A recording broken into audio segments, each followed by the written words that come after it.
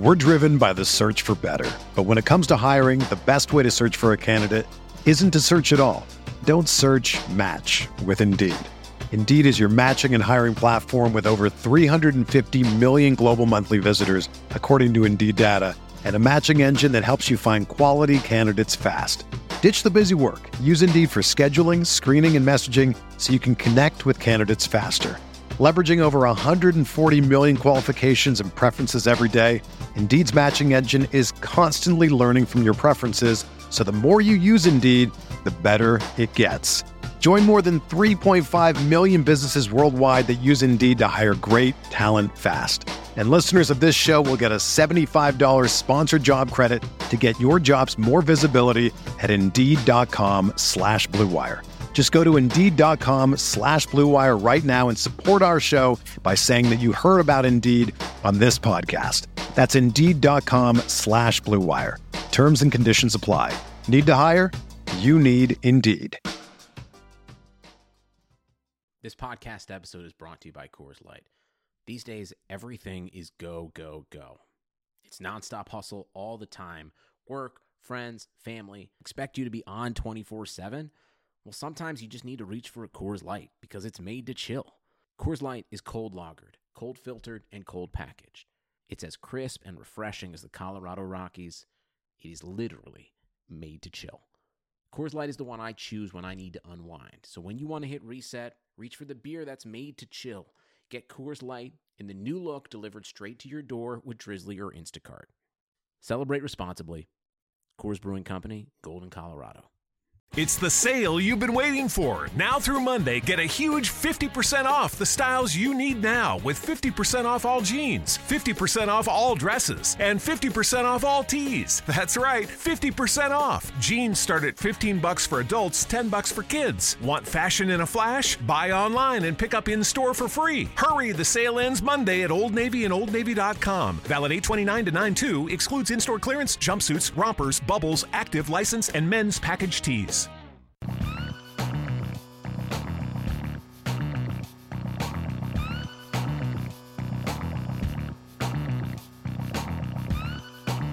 Hey, and welcome to another episode of the RotoViz College Football Show. I'm your host, Stefan Leco, and I'm joined by the lovely and wonderful Jordan and Matt, and you guys can fight it out as to which one is which. How you guys doing today? Doing good. Nice. Well, caught me off guard. Yeah. Matt was telling me he's a little grumpy because college football isn't fun anymore. Well, yeah, I mean, I get why Texas Tech made the move, but they just took away the most fun offense in all of college football by getting rid of Cliff Kingsbury. And then I'm sitting there just waiting for something good to happen in college football, and then I get news that Return of the Mac. They just how do you bring back a coach who was relevant in 1998? It's the sale you've been waiting for. Now through Monday, get a huge 50% off the styles you need now with 50% off all jeans, 50% off all dresses, and 50% off all tees. That's right, 50% off. Jeans start at $15 for adults, $10 for kids. Want fashion in a flash? Buy online and pick up in-store for free. Hurry, the sale ends Monday at Old Navy and OldNavy.com. Valid 8/29 to 9/2, excludes in-store clearance, jumpsuits, rompers, bubbles, active, license, and men's package tees. It's just we've moved so far. We don't need to bring back bad coaches. Have we though? Where do you think Kingsbury ends up? An offensive coordinator for someone who likes fun. Yeah. I think he's going to get phone calls from a bunch of NFL teams. I don't know if you guys are talking NFL or strictly college, but I mean. No, I actually think NFL is where he ends up as well. Yeah, I agree. I could see if the Rams coaching staff gets poached this offseason, I could see him being one of the guys that they give a call. I would love to see so the Jags just got rid of their offensive coordinator. I'd love to see him end up in Jacksonville. Get him it could be nice. It could be very nice. Yeah, but they don't have anyone throwing the ball, so it doesn't matter. Yet. I mean, they have Cody. I'm Kessler, baby. I'm a Kessler truther. But yeah. Speaking of the NFL, we got 1 week left until the playoffs. How are you guys doing? Well, the leagues I care about, not killing it. My work league, killing it. So I at least have bragging rights at work. There you go. Yeah, I'm 10-2 in my home league. I lost by like 1.5 points just this last week. I'd be 11-1, but I know the listeners really care about that a lot. So absolutely. Well, I clinched in 2 of my leagues. One of them, it's all on the line this week. There's 4 teams fighting for 3 spots. So as long as I don't lose big, I should be okay. But the reason we talk about football, fantasy football that is because we want to remind our listeners about our Patreon opportunity for you. So please do sign up for that. It gets you an extra show every month. So just $5 a month, and you can listen to all of our content, plus get an extra show on Sunday mornings. So definitely do that. Become a RotoViz Radio Patreon user today, and you can join our exclusive community of listeners and access that premium content. So as much fun as we love to have talking about our fantasy football teams, the only reason we're able to do so well is because of the RotoViz community. So definitely check that out. It's still available for you. The playoffs are coming up, so this is definitely the time. It's worth the $5 just to get you through the month, get you that championship, and all will be well. Today we have a lot to cover. We're going to get into our quarterback discussion, looking at the draft class and potential draft class. Some people we obviously don't know for sure if they're going to be staying another year in college or joining the NFL ranks. So some of it will be projection, but for the most part, we got a nice conversation lined up for you there. Then we'll get into the recap of last week. Another awesome week for yours truly, which was awesome for me. I'm sitting on cloud 9. I refuse to make any more picks just so that I don't risk my record right now. And then, of course, we'll get into looking ahead to next week, some of the big conference championship matchups that we have to look to. But let's start off with a quarterback discussion. Gentlemen, I know you've been looking at some prospects. Matt, why don't you lead the way? So I think my biggest takeaway as I've been kind of getting through this is even in like a Dynasty Superflex league, I'm not racing to try and take any of these guys as the top pick, even my favorite. But we'll start off with one of the guys that I initially thought I liked a lot, and the more I dug in, the more I'm kind of growing wary, and that's Ryan Finley out of North Carolina State. The positives for him is he is on 4 consecutive years with a 60+% completion percentage. His adjusted yards per attempt is comfortably over 7 at 7.6, and his 3 seasons at North Carolina State where he's been the starter, each one of those years he's had a better than 2-to-1 touchdown interception ratio. He's 6'4". He's 212 pounds, or that's what he's listed at on Sports Reference. The sort of red flags for me is he's a redshirt senior, so he's really old. And he was a transfer from Boise State, and he sat behind a guy we're going to talk about here in a little bit, Brett Rippon. So he's a former 3-star quarterback. He was the 51st quarterback in the class of 2013, and that sounds like a really long time ago because it is a really long time ago. Some of the names in that class, Christian Hackenberg, who has already flamed out of the NFL, Jared Goff, who is trying to be the MVP of the NFL, and JT Barrett, who I thought he played 115 years at Ohio State, and I loved him. So those are some of the names that were in his high school class. And then because I looked at how old he was, he's going to be 24 and a half when he's drafted.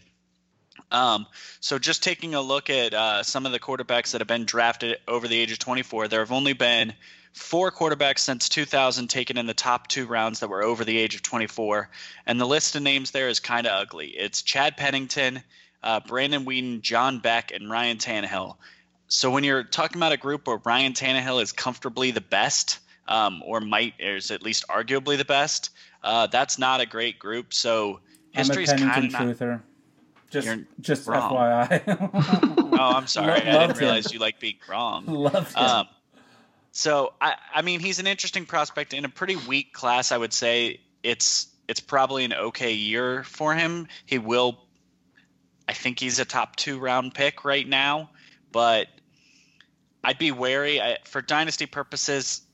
I mean, even in Superflex leagues, I'm not even sure I'd waste a 1st round pick on him, especially in this year when you know how much I love the wide receivers. Yeah, for sure. You know, he an NFL comp. I mean, maybe it's just the NC State connection, but I just feel like you're getting another Mike Glennon. You know, a little shorter version, but I just don't see a whole lot special with Finley. But that's just, I guess, both of us. But what do you think, Jordan?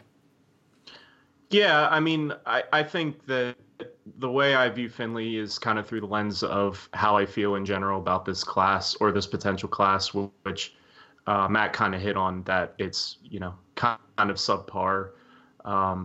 And I guess I kind of feel the same way as you two guys. I don't necessarily think that he has a tremendous amount of upside at the NFL level, but at the same time, I think that he has a good chance of ending up on a roster.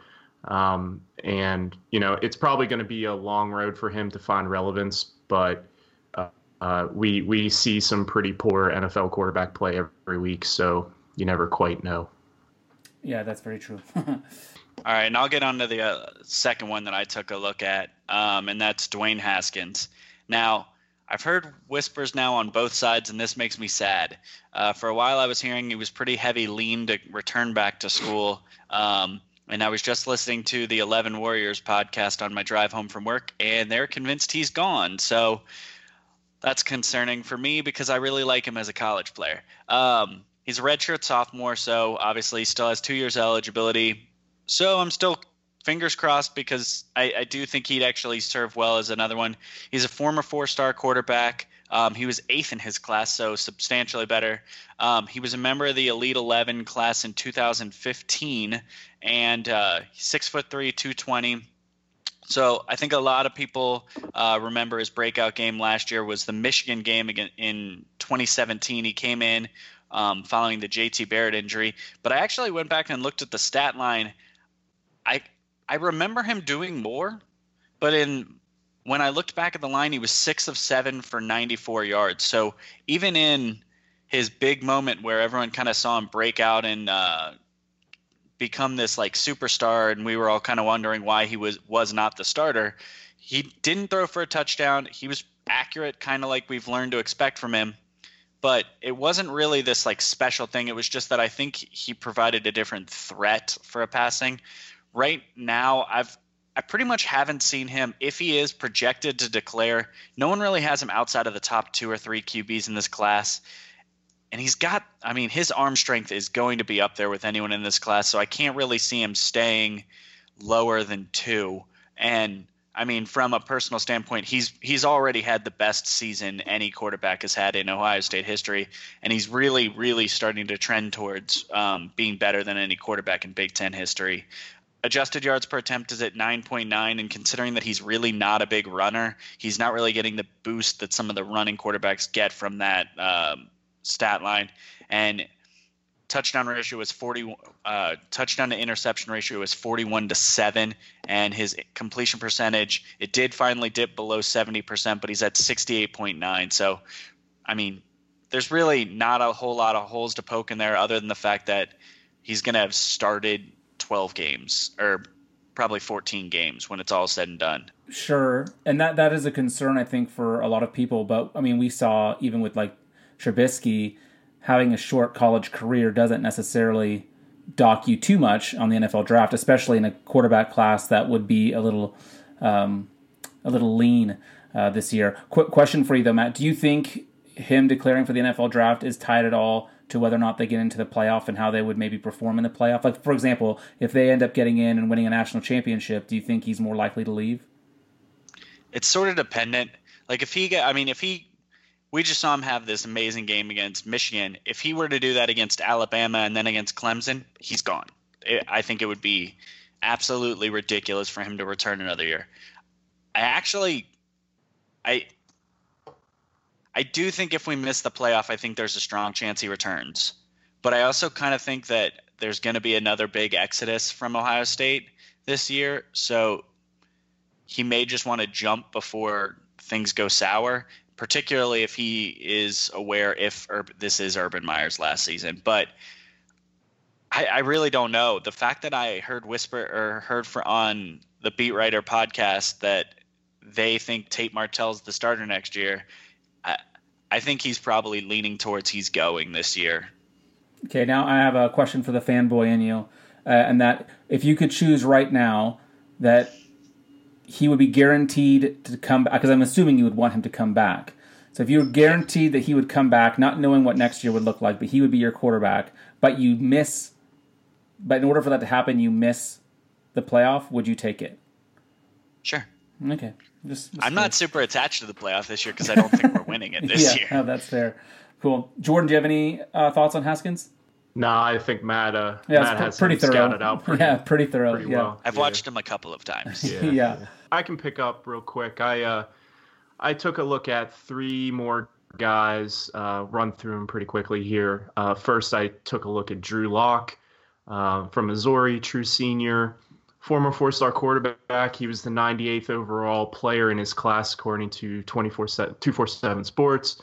He had his breakout season in 2017 where he threw 44 touchdowns and had a 10.2 adjusted yards per attempt, which is extremely, extremely impressive. He passes the NFL eye test, which we know is important. He's 6'4", 225 pounds. He's currently 22 years old. So he's a little bit younger than, he's actually substantially younger than Finley, like Matt mentioned, with that cohort of 24-plus-year-olds. So we don't really have to worry about that. His numbers have regressed a bit in 2018, which will be his final season. He's actually completing 63% of his throws, which is the highest of any season. But his adjusted yards per attempt has dropped, and he's not throwing nearly as many touchdowns as last year. And his struggles against SEC competition are probably pretty well known at this point, but I took a look at it a little bit closer, and 66% of his career attempts have come against SEC teams. 31 of his 39 career interceptions have come in conference, while only 47 of his 96 career touchdowns have come against SEC teams. Now, this doesn't necessarily mean that Locke is an outlier, because SEC competition, as we know, is generally pretty good. There's a ton of future NFL players playing in SEC secondaries. So I can't say that Locke is the only one who has struggled against SEC competition, but it's pretty pronounced, and I think it's something worth at least mentioning. And looking back, Daniel Jeremiah from NFL.com wrote a article in June of this year, so before this final season, and he went as far to say as he saw similarities in Locke to Patrick Mahomes. Yeah, I read that one too. Yeah, so now obviously this was before we saw Patrick Mahomes completely explode onto the NFL scene. So this should be looked at as not necessarily hyperbole, because we didn't necessarily know what Mahomes was going to do as a full-time starter. I think we all hoped and we all thought that we knew, but we didn't really see it in June. So it's kind of interesting. They're both big. Jeremiah likes, his Locke's arm strength and his ability to extend plays.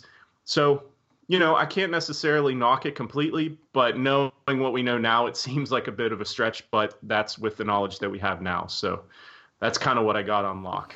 Yeah, no, I like it. A lot of the, and it's way too early to be doing mock drafts, but a lot of the mock drafts I've seen have him going super early and going to Jacksonville, which would be an interesting landing spot for him, which would definitely mean he would have a very terrible, terrible NFL career, because all Jacksonville Jaguar quarterbacks outside of Mark Brunell are just awful. That's my take. Written in stone. Yeah. Forever. No, David Garrard's mad at you. Yeah, he was fun for a year. I do think Drew Lock is the type of guy, like you mentioned, passing the NFL eye test. He's one of these types of players that I could see once going to the combine, like even if he doesn't throw or do everything, that his stock climbs pretty quick. And just the way the NFL is, where they always seem to reach for quarterbacks, I think Drew Lock is a lock to go super early, and I had to do it. Sorry, boys. I think he's a lock to go early in the draft. If I were gonna pick a quarterback from this class that I actually am willing to stake my any hope on becoming a decent pro, Lock's probably the guy. I've seen some other mock drafts in that same vein about put a guy that we won't cover up in the top 5. And I think it's ridiculous that anyone would, and that's Daniel Jones. I'll just say it now. But if anyone would take Daniel Jones ahead of Drew Lock, I honestly just think they're out of their mind. Yeah. Yeah. Seamless transition right into Brett Rippon, who Matt mentioned earlier when he was talking about Ryan Finley. He's a true senior. He was also a 4-star consensus recruit, a top 15 quarterback nationally in his class. He's also 22 years old, so not necessarily an age issue there. He's a bit undersized. They have him listed at 6'2", 202 pounds. So he's 5'11"? Well, yeah. I mean, we'll see. Yeah.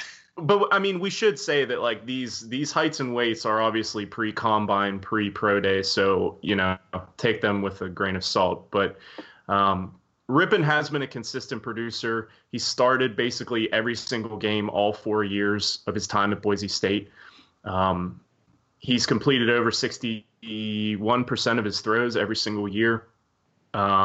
He's had an AYA of 7.9 or higher every single year, career 8.8, which is solid. 88 touchdowns to 29 interceptions, career 64% completion percentage. So he's been solid in pretty much every area. Some of what I've read from scouts, people that watch way more tape than I do, I've heard them refer to him as more of a touch thrower, lacking elite arm strength, which I think if that is the case, that is a red flag and something that we definitely need to pay attention to because, again, back to Pat Mahomes, we saw his elite arm talent before the draft, and I think that was a big reason why a lot of us latched onto him. But at the same time, Josh Allen, who I guess the results are still out, too early to make a call on him, but he had a super big arm, and I think that was one reason why he was drafted so highly. So if Rippon does, in fact, have kind of a weak arm, I think that will hurt him at the next level. But I think there is something to be said for being so productive for such a long stretch of time, albeit against primarily G5 teams playing in the Mountain West. But he's kind of a guy that, again, I don't necessarily know if the ceiling is really elite with Rippon, but I think that he is competent. And if he does well in the workout process leading up to the draft, I could see him going in, as like a day 2 type guy who could hang around on a roster and in the right circumstance perhaps become a starter. But I'm not super high on Rippon. I just think that, again, in this class, through the lens that I view it through, he's at least worthy of discussion. I actually agree with you. I see him weirdly similar to a guy we mentioned a little bit ago, Cody Kessler. Yeah. I see him sort of in that same vein. He's very productive, and his AYA is very good. He does his touchdown to interception ratio, it is strong. I don't see a lot of things. If the criticism on him is going to be size or arm strength, that's going to be why I compared him to Kessler in that sense. I think he'll be a really strong backup one day for a team, and I think there's no reason why he is going to be drafted if he does kind of fall, if he is kind of on that lower end. I wouldn't take a guy like Finley 2 rounds ahead of him for sure. I would definitely be looking more for a guy like Rippon. Yeah, that makes a lot of sense. Let's cap this off with one of my favorite players this year, the Fighting Will Grier. Yeah, so closing out with Will Grier, he's a redshirt senior. He was initially committed and played at Florida. His early college career was a bit of a winding road, you could say. He played 6 games as a redshirt freshman at Florida in 2015. Halfway through the season, he was popped for testing positive for PEDs, so he was suspended for 1 full year. Transferred to West Virginia, sat out the 2016 season. But in the last 2 years at West Virginia in Dana Holgerson's air raid offense, he's really thrived. In his 22 games at West Virginia, he has a 10 flat adjusted yards per attempt, which is incredible, and a very nice 169.2 passer rating. He's listed at 6'2", 223, which I'm not quite sure if that's accurate. We'll have to see about that. But one red flag I did want to point out, again, referencing back to what Matt said about Ryan Finley, Will Grier will also turn 24 before draft day, so he falls into that pretty iffy cohort. But again, some of the things I've read from scouts, they point to his anticipation on throws as a real strength, being able to release the ball before receivers get out of their break, which, the timing and the extra time that takes becomes even more important at the next level when NFL secondaries are so much better. But they also said that he freelances a bit too much, which can get him in trouble when they think that he'd probably be best suited in a quick pass offense, some sort of West Coast variant. But he's been extremely productive, but he is an older prospect. And again, I'm not quite sure where exactly I stand on Grier. He's obviously been a tremendous college quarterback, but that doesn't always necessarily translate to the NFL. But we have seen in recent years former air raid quarterbacks in college really start to take over in the NFL. Mahomes, obviously, Goff, Baker Mayfield is finally starting to play well, freed from Hugh Jackson. So there's, I think that Grier has a decent ceiling. I really do think that it's more about fit for him, depending on where he lands, because he will be drafted, obviously. And I just think that fit will be pretty important for him at the next level. And I do want to say add one thing to that age 24 thing. The other name that isn't getting mentioned on that is Kirk Cousins was over 24 when he was drafted. He was just drafted outside of that top 2 rounds. He was drafted in the 4th. And Russell Wilson, I think, was right around that age too. I thought he was younger. Because he was a graduate transfer at Wisconsin because he played at NC State before then. So I think he was close to 20. He was at least close to 24. Anyway, yeah. So I mean, it's not a death knell to be old. It's just one of those things to kind of keep an eye on, as there isn't a huge history of success. Well, and especially when we're talking about kind of average, middling type quarterbacks anyway, it's just one more red flag to the list of things that we're already concerned about. So yeah. And I think Jordan did a pretty decent job covering Will Grier. I will mention the 2 quarterbacks who we didn't do a deep dive on that are probably going to be the more notable names that we left off. One is Daniel Jones. Daniel Jones is my Josh Allen this year. Career AYA under 7. No season over 7. Not even a 2-to-1 touchdown to interception ratio for his career. Career completion percentage under 60%. I know NFL scouts have started to like him. I don't care that he doesn't have talent around him. I'm concerned that he is not a good passer. So you can have him, NFL scouts. I've seen a CBS mock that had him go in the top 5. I vomited in my mouth a little bit, so we'll move on from that. The other name is Justin Herbert. If Justin Herbert comes out, he's my quarterback 1. I think Drew Lock's really good, but if Justin Herbert comes out, he's the best prospect in this class. And I think we've discussed him a lot this year, so we don't need to dive in too deep. Yeah, that's my bad. Oh, you're good. I just talk about him way too often. So yeah, no, I think that's good. Let's move into the recap from last week. Overall we had a really good week. Jordan refused to play along with Matt and I, so he got a couple extra wrong. But it's okay. It's okay. You can say I absolutely bombed last week, and there's really no getting around it.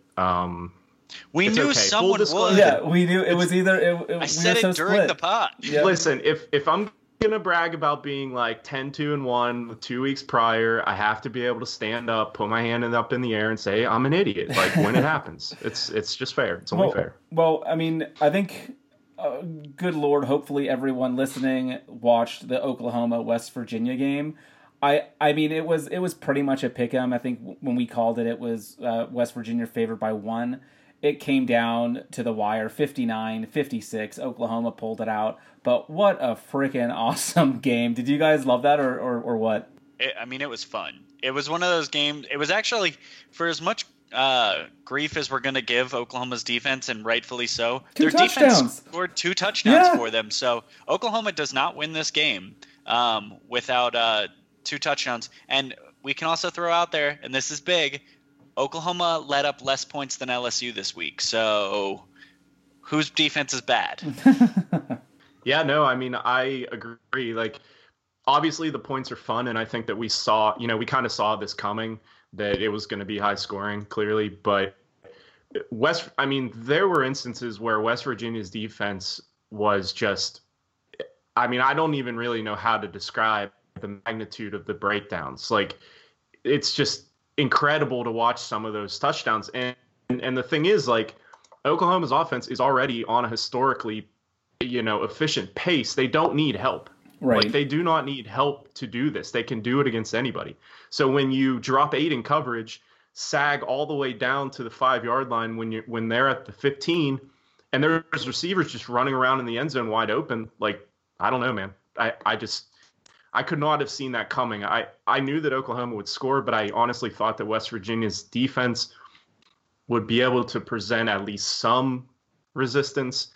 But I was wrong. Yeah, and I think in your article this week, didn't you call for I know you were calling for it recently, the Kennedy Brooks breakout? Yeah, for Oklahoma. So I was when I was looking at the box score afterwards, I was sort of shocked to see how dominant he really was. I mean, 21 carries for 182 and a touchdown. Heck, in this game, that might be a bad game by comparison. He only scored once, but hey, he took the opportunity by the horns and just ran with it. Yeah, he's doing really. Yeah, he's doing really amazing things. I mean, I still like Trey Sermon long term, but what Kennedy Brooks is doing with all the injuries, when he probably wasn't even expecting to play that much this year, it's a testament to him and to the system. Obviously, Lincoln Riley is one of the best offensive minds in the game, but yeah, I mean, I'm happy for Brooks. He's blowing up like the yards after contact metrics on PFF. He's definitely an interesting dude to watch moving forward. Yeah, and we've talked about him for a couple weeks now. I mean, I think I called attention to him back when they played Texas way back in the beginning of this. Not way back in the beginning, but you know what I'm saying. So he's someone that's definitely been gaining some speed as the season has gone on. But he's definitely looking really good. And I mean, when Anderson went down, I think we were all a little bit not concerned, but curious as to what would take place with this running game. And he's done a really good job of balancing out Trey Sermon's approach. So it's been really good. It was interesting. Right as the same, I was watching this game as well as the Washington State game, and I think it was the exact same. Like within 3 seconds of the second defensive touchdown for Oklahoma is when Gaskins busted off an 80-yard touchdown in the snow that kind of sealed the win for Washington in Pullman against Washington State. Now that game was 3.5 points that Washington State was favored. And the Huskies just kind of blew them out the water. And I think a lot of the reason for that was, as everyone knows, like it was being played in some significant snow, and that's really going to slow down this air raid type offense that Washington State likes to play. But it went right into the hands of the Huskies, and they really took advantage of their desired style of play. And yeah, I thought Myles Gaskin looked really, really good. They didn't have to rely on Browning, which I think is always a good thing if you're a Husky fan. So yeah, it was a pretty dominant display.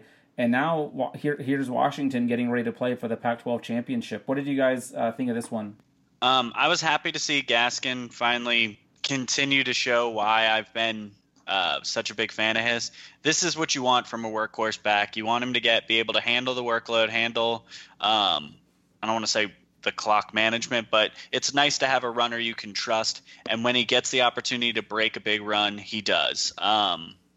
170 and 3 touchdowns. I'm thrilled to see that as a guy who owns some shares of Gaskin in Devy leagues. I think this is just in the same way we'll get to Ohio State, Michigan. This is sort of like a big brother, little brother scenario where I just think it's going to take something for Washington State to get over the hump in this one, because Washington is really, really well coached, and if they've got more talent than Washington State, it's going to take something special.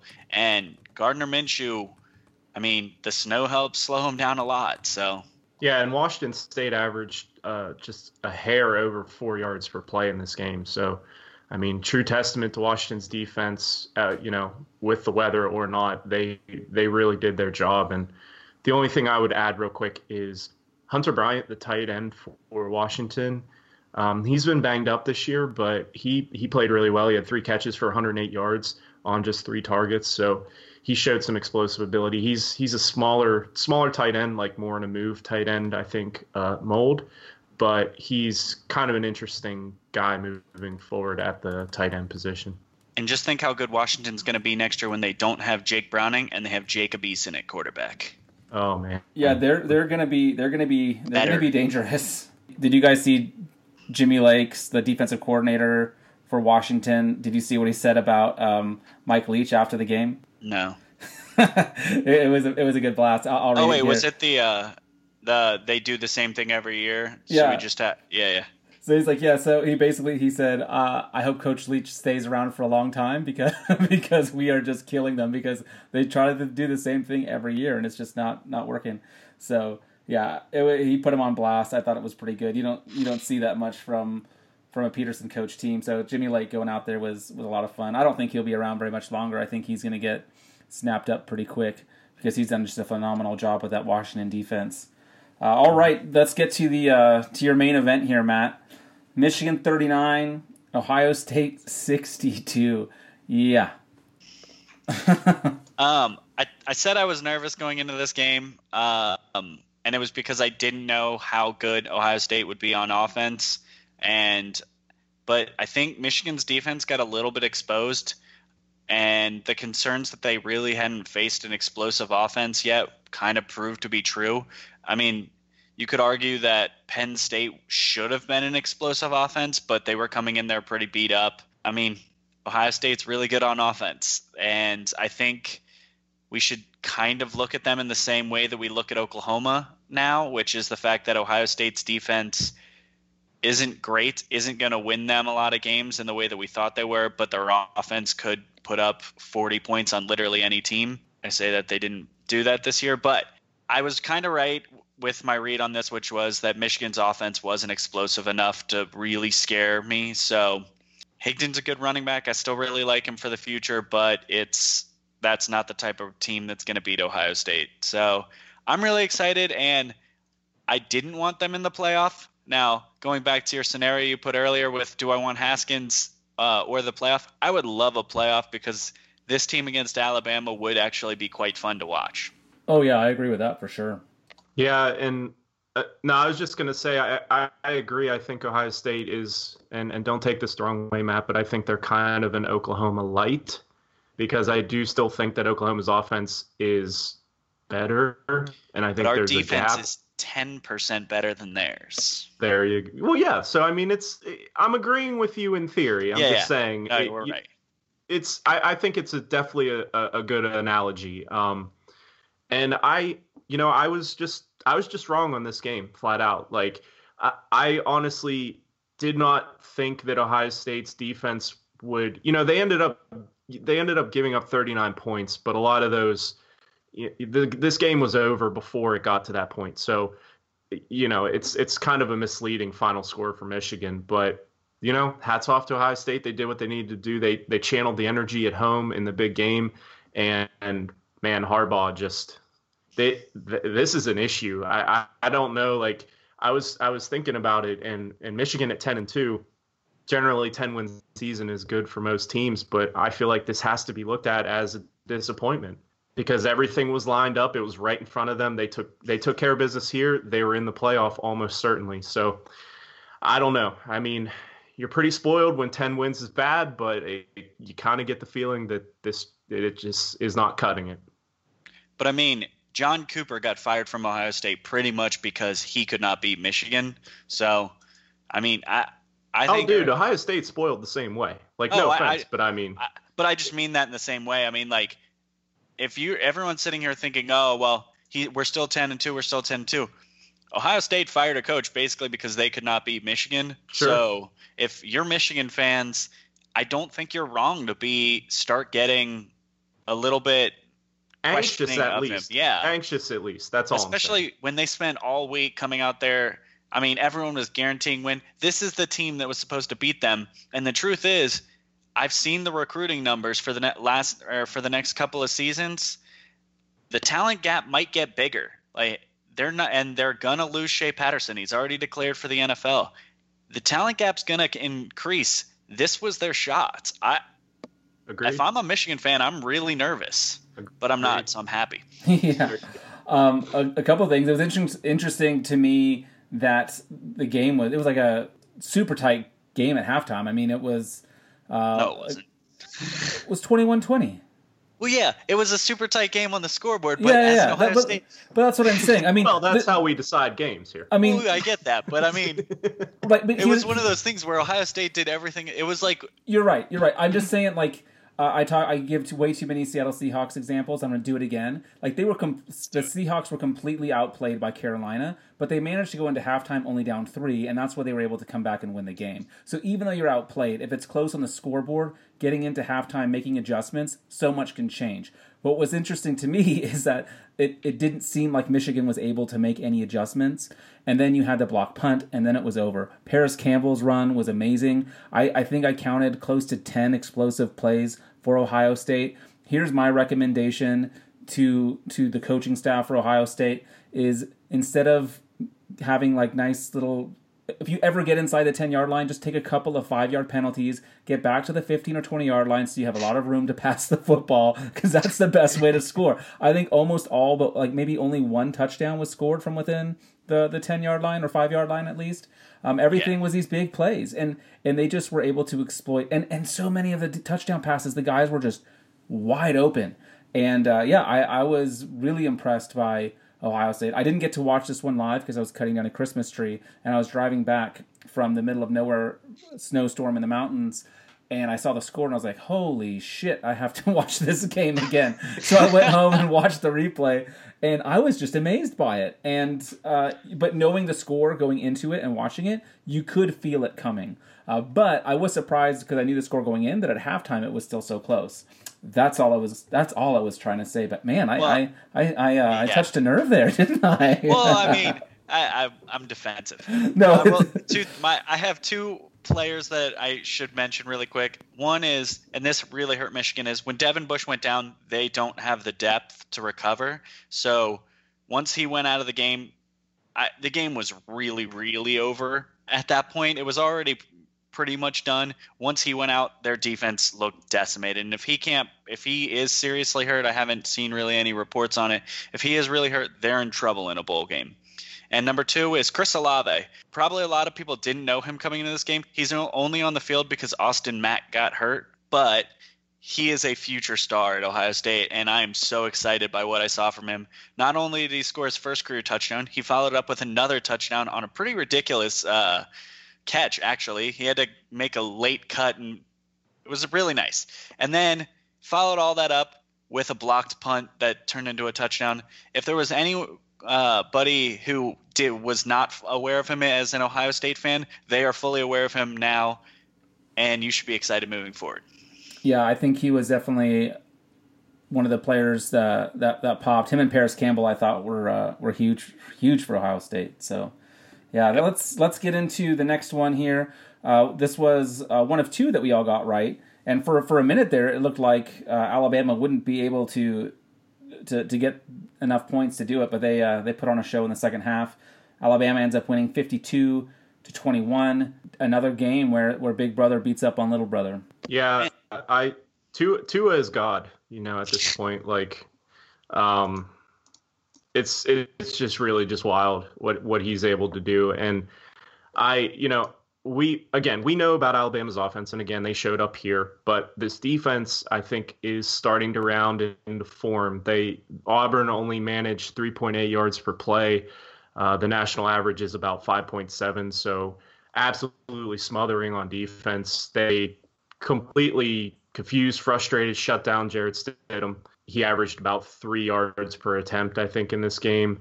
Like you said, it was tight. It was competitive, close early on, but then I guess the talent and depth just kind of shows out near the end, which Alabama is the most talented and deepest team in the country. So I guess that's what we should expect. Yeah, I think I think you're right. Auburn only being able to score 21 points doesn't shock me. They're actually really relying upon their defense this year. I mean, offensive S&P Plus only has them as the 45th best team, which isn't bad, but it's definitely not really great. And it's kind of why I want Alabama to play Oklahoma or Ohio State, because I kind of want to see how their defense reacts to a very, very good offense. And I'm not sure they've played a really good offense yet this year. So that'll be interesting. I have to take my normal shot at Damian Harris, only averaging 4.6 a carry. It's good for most running backs, but if you're wanting to be a pro, it's really not good. Jerry Jeudy is awesome. Can't wait to start actually spending a lot of time scouting him next year. They're so deep at receiver this year, and it's kind of a buck from the tradition for Alabama because we're so used to them just leaning on running backs. They're so loaded at the receiver position that I could spend probably 10 minutes on each of their receivers and maybe still not have given them enough time. Maybe that's Tua making them look great, but they seem to have a lot of talent there. So anyone who plays against them, I really don't even know if trying to stop them consistently, I don't know if a good defense is the way to beat them. I really think you're going to have to get a team that's just going to try and say, whatever, we're going to give up 50. Let's try and score 60. Yeah, that sounds like the Sooner way right there. Or Buckeye. Yeah, well, yeah, sure, that's true. Let's speed things up as we go through these last two. The one I was so convinced about was Notre Dame at USC. They needed 10.5. They only won by 7, so we all got this one wrong. To me, I watched a lot of this game. I kind of walked away feeling like Notre Dame was happy just to get out with a win. They weren't too concerned about. They just didn't want to lose. They didn't want to make any big mistakes. Ian Book didn't really push the envelope much, and they relied on defense and running the ball and didn't try to do too much out of the ordinary, and that's why it was kind of close. But feel free to correct me if you think I'm off there. I'm starting to question if Ian Book is actually an elite quarterback or if he's just done well against not a great schedule this season, because I'm not positive he was the best quarterback on the field that night. JT Daniels actually impressed me. It takes a lot to go up against that Notre Dame defense, which I do think is really good, and put together a performance like he had. I was surprised to see this game was close, but at the same time, like USC should have been winning by more at halftime, and the fact that they weren't was about when they were only up by 3 going into half. I knew the game was over. I knew Notre Dame was going to take it because everything pretty much seemed to go wrong for Notre Dame in the first half, and everything was sort of leaning towards USC. And then you knew once a little bit of momentum started coming Notre Dame's way that it was going to swing pretty heavily. Bummed out they didn't cover because then I would have had a perfect week, but it is what it is. Real quickly, I just wanted to mention Tyler Vaughn's USC wide receiver. He caught 12 of his 14 targets for 120 yards and a touchdown, including some really pretty spectacular sideline catches with excellent body control and getting feet in. So just wanted to mention that real quick. Yeah, and I thought Miles Boykin looked really, really good. He had some nice catches, but he also just had a monster block that got Dexter Williams in the end zone. So yeah, some nice performances there. All right, now on to everyone's most anticipated match of the weekend, Oregon at Oregon State. Oregon just blew this game open early, 55-15. I don't know. I doubt many people watch this game outside of myself. It's the Civil War. Everyone saw it. Right. So Herbert got injured on the last offensive snap for Oregon in the first half. And in the second half, Oregon threw the ball all of 2 times.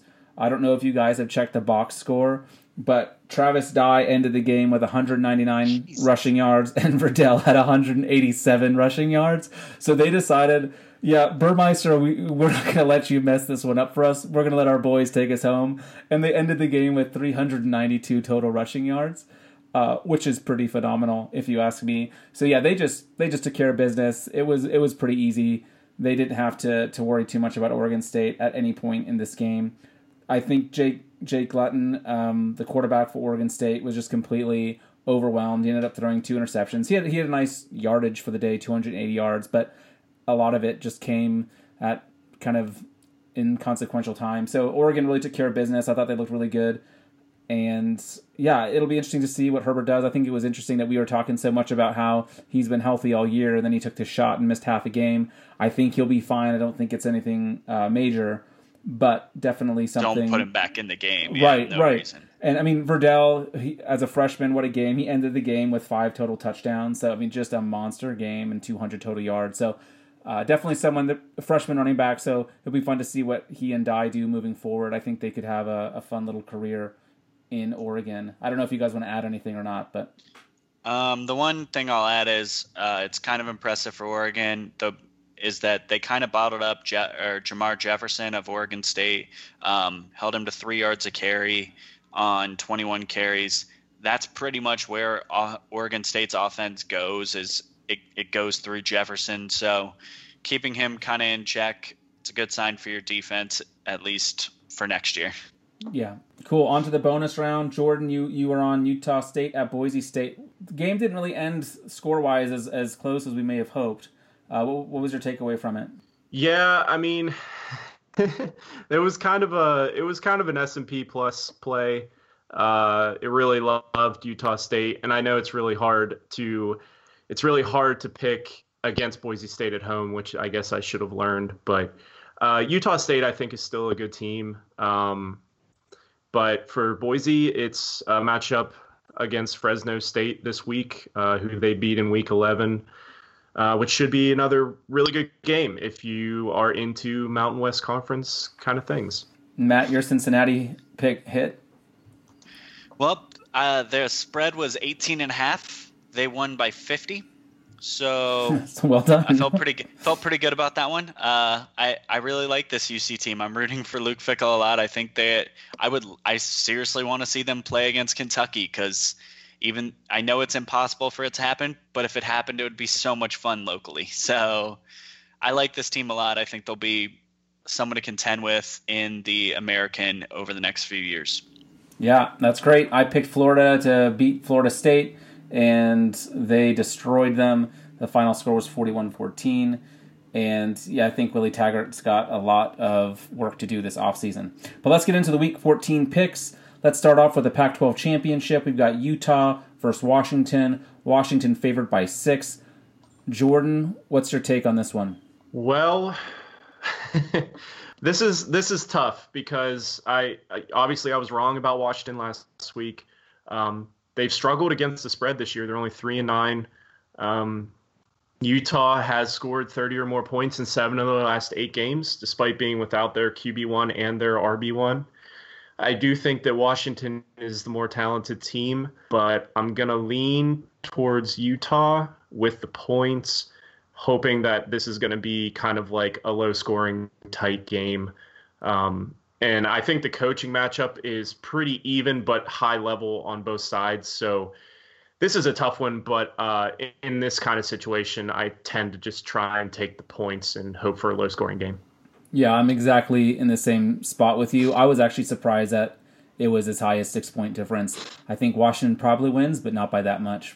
What do you think, Matt? And I guess we'll call this one a clean sweep here. It's too many points for me. I think Utah's defense is a better matchup for Washington than Washington State was. Yeah, absolutely. All right, let's move on to the SEC. Alabama versus Georgia. Matt, why don't we start with you? So I said earlier, 13.5 points. So I said earlier that I was kind of wondering how good Alabama would be when they actually faced a really good offense. This is the chance for them to face a really good offense. Right now, Georgia is number 3 in offensive S&P plus. Bill Connelly only has this as a projected margin of 3.2 points. I'm getting like 10 points here. I'm just going to go with Georgia to keep it close, even though in my heart I'm kind of rooting really hard for Alabama to smoke them. Yeah, I'm also going to take Georgia and the points. Something interesting I saw from CFB Film Room today on Twitter, they do an adjusted completion percentage, which is basically completions plus drops divided by attempts minus throwaways. So it kind of incorporates a little bit more nuance into the completion percentage number. Say that three times fast. Yeah, I know. Sorry. I'm trying to move along. No. But my boy Jake Fromm, who I feel like I try to stand up for just about every week, but he just gets lost in the shuffle. He actually has a better adjusted completion percentage than Tua. Fromm's is 75% flat. Tua's is 73.2. So, I mean, it's not the gap isn't that big, but I just think that Fromm is having a really strong season. He's obviously not getting the recognition. His numbers aren't as big, but I think his efficiency combined with DeAndre Swift and Elijah Holyfield, the duo in the backfield, like we said, similar to Chubb and Michelle, I think from last year, I think that they can do enough to keep this close. But you forget that Tua is God. You said it yourself. Well, Fromm is the Holy Spirit or something. There you go. Because... yeah, I'm picking Bama. I'm not picking against them. Not when it's less than 2 touchdowns. I think they all end up. I think it might feel closer in the third quarter, and then Alabama, as usual, will end up pulling away at the end. So give me Bama. Those two touchdowns don't scare me. Clemson versus Pitt. The only reason this one's even slightly difficult is because the line is so crazy, 27.5 points. Jordan, why don't we start with you? Who are you taking in this one? I mean, this feels terrible. Like, I don't even really like thinking about this. It's gross. But at 27.5, I'm doing it. I'm taking the points. I'm taking Pitt. It feels terrible. I know that I'm probably going to be wrong, but that just feels like a lot of points. Pitt played Notre Dame tough. I know, now we might think a little bit differently in Notre Dame, but they played them tough early in the year. They've won 4 of their last 5. They're averaging 33 points a game in those games. And also, I think something interesting, Clemson obviously needs a win here, would like to win the ACC title, but I don't think they necessarily need to blow Pitt out to get there. Yeah. I don't know if that will necessarily play a factor. I don't know if Dabo Swinney really gives a shit, quite honestly, but it's just another little piece of nuance that I think would be interesting. So just a slight lean with Pitt with all those points. Finally, I get to go against Jordan. It's a lot of points. It's probably too many points. It's also the number 1 defense, according to S&P Plus, going against the 51st offense. I believe Trevor Lawrence is going to be able to put up 40 on basically any defense he plays. So whatever. If Pitt can score 20, I will be astonished. Yeah, I am actually going to lean with Jordan on this one. I actually kind of like I was thinking the same thing along the lines of Clemson will have the game wrapped up and ready to go by halftime, and I don't know if they push the envelope much after that, knowing that they're going to be number 2 in the country regardless.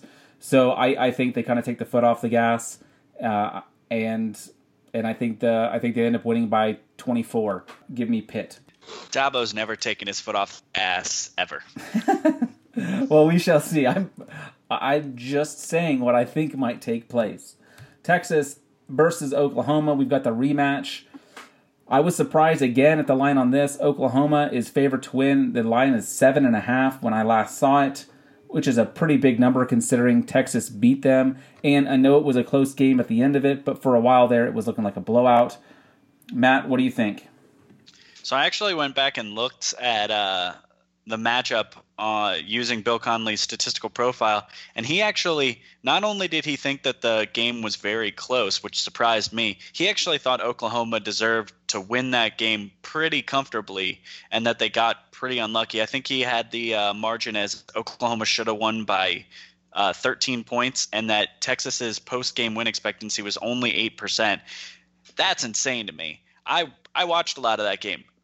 Texas was pretty comfortably in control, and when all else fails, go back to Tom Herman as an underdog. Since he's joined Texas in 2017 as an underdog, he is 7-1-1 against the spread. I don't care. I'm going with it.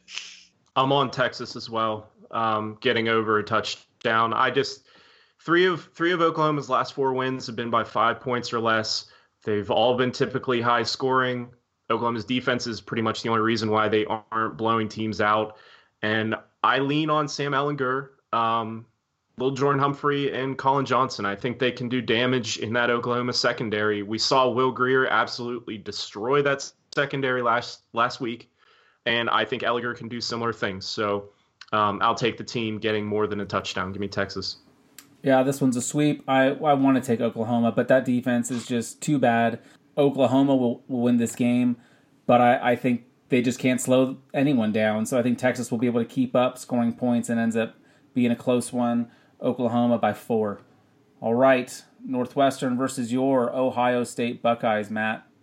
14 and a half points. Go last. Okay, you're going. Fine. No. You'll go last, Jordan. I'll go first. How about that? I think this one's. To me, this one's really easy, and I always get the easy ones wrong. But give me the Buckeyes. I don't think they're going to be able to. I don't think Northwestern's going to be able to slow them down. We just saw what they did to Michigan. I think they're going to put up a lot of points, and Northwestern won't be able to keep up. I know they've got good quarterback play this year, but it won't be enough. Give me the Buckeyes. I also want Ohio State. A couple things. Haskins is really good. We know that, but he is in a really good spot here. Northwestern's defense ranks 98th in the country in opponent's completion percentage and 122nd in sack rate. So he should have a pretty comfortable pocket to throw from. Northwestern really doesn't create many big plays, which we know has been Ohio State's weakness on defense. And obviously a huge motivational factor for Ohio State here, because not only do they need a win, but I think that they need a substantial margin to try and get to where they're trying to go. So it kind of an inverse from Clemson. I think that Ohio State, if given the opportunity, they will just continue to kick Northwestern in the head if they can. Give me Ohio State. And no shocker, I'm on Ohio State as well.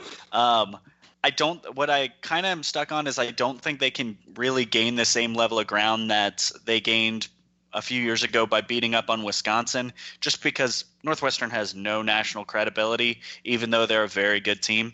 To go a little bit further on that, remember the reason I wasn't afraid of Michigan last week is because they were like 60th in marginal explosiveness on offense.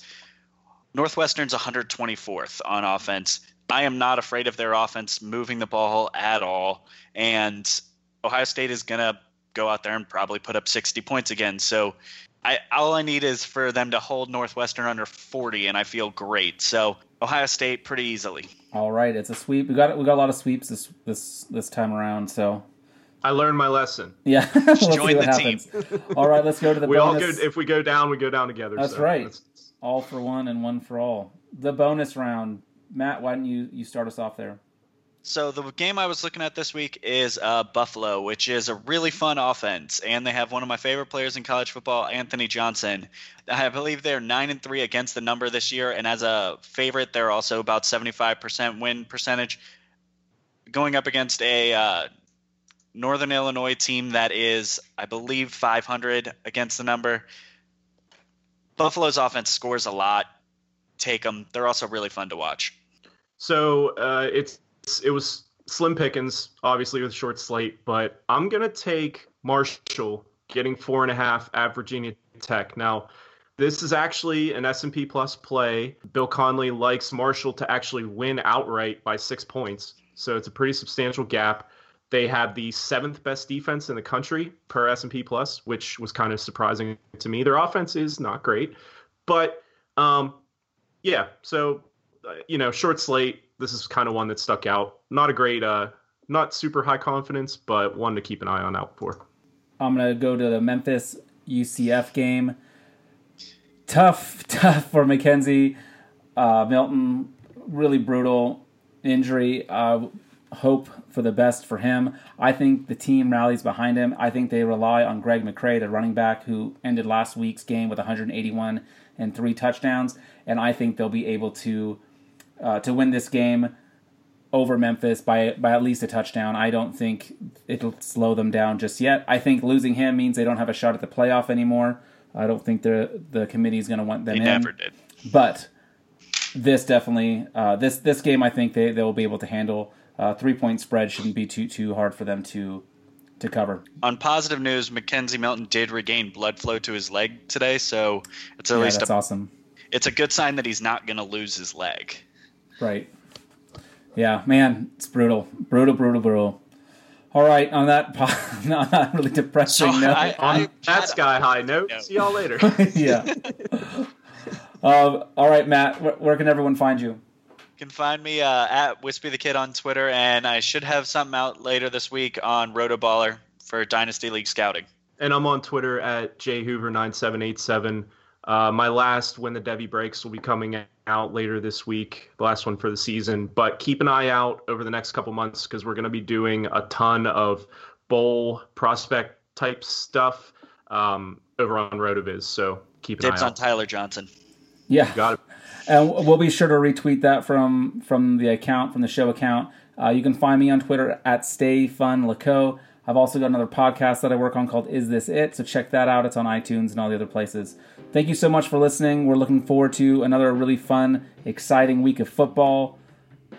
I hope. All right. We'll catch you guys next time.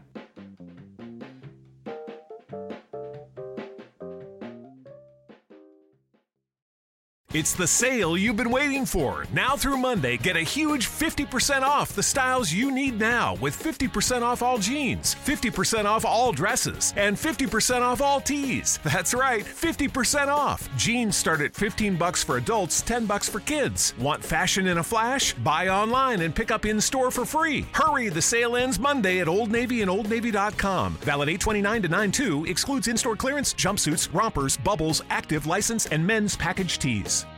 It's the sale you've been waiting for. Now through Monday, get a huge 50% off the styles you need now with 50% off all jeans, 50% off all dresses, and 50% off all tees. That's right, 50% off. Jeans start at $15 for adults, $10 for kids. Want fashion in a flash? Buy online and pick up in-store for free. Hurry, the sale ends Monday at Old Navy and OldNavy.com. Valid 8/29 to 9/2, excludes in-store clearance, jumpsuits, rompers, bubbles, active, license, and men's package tees.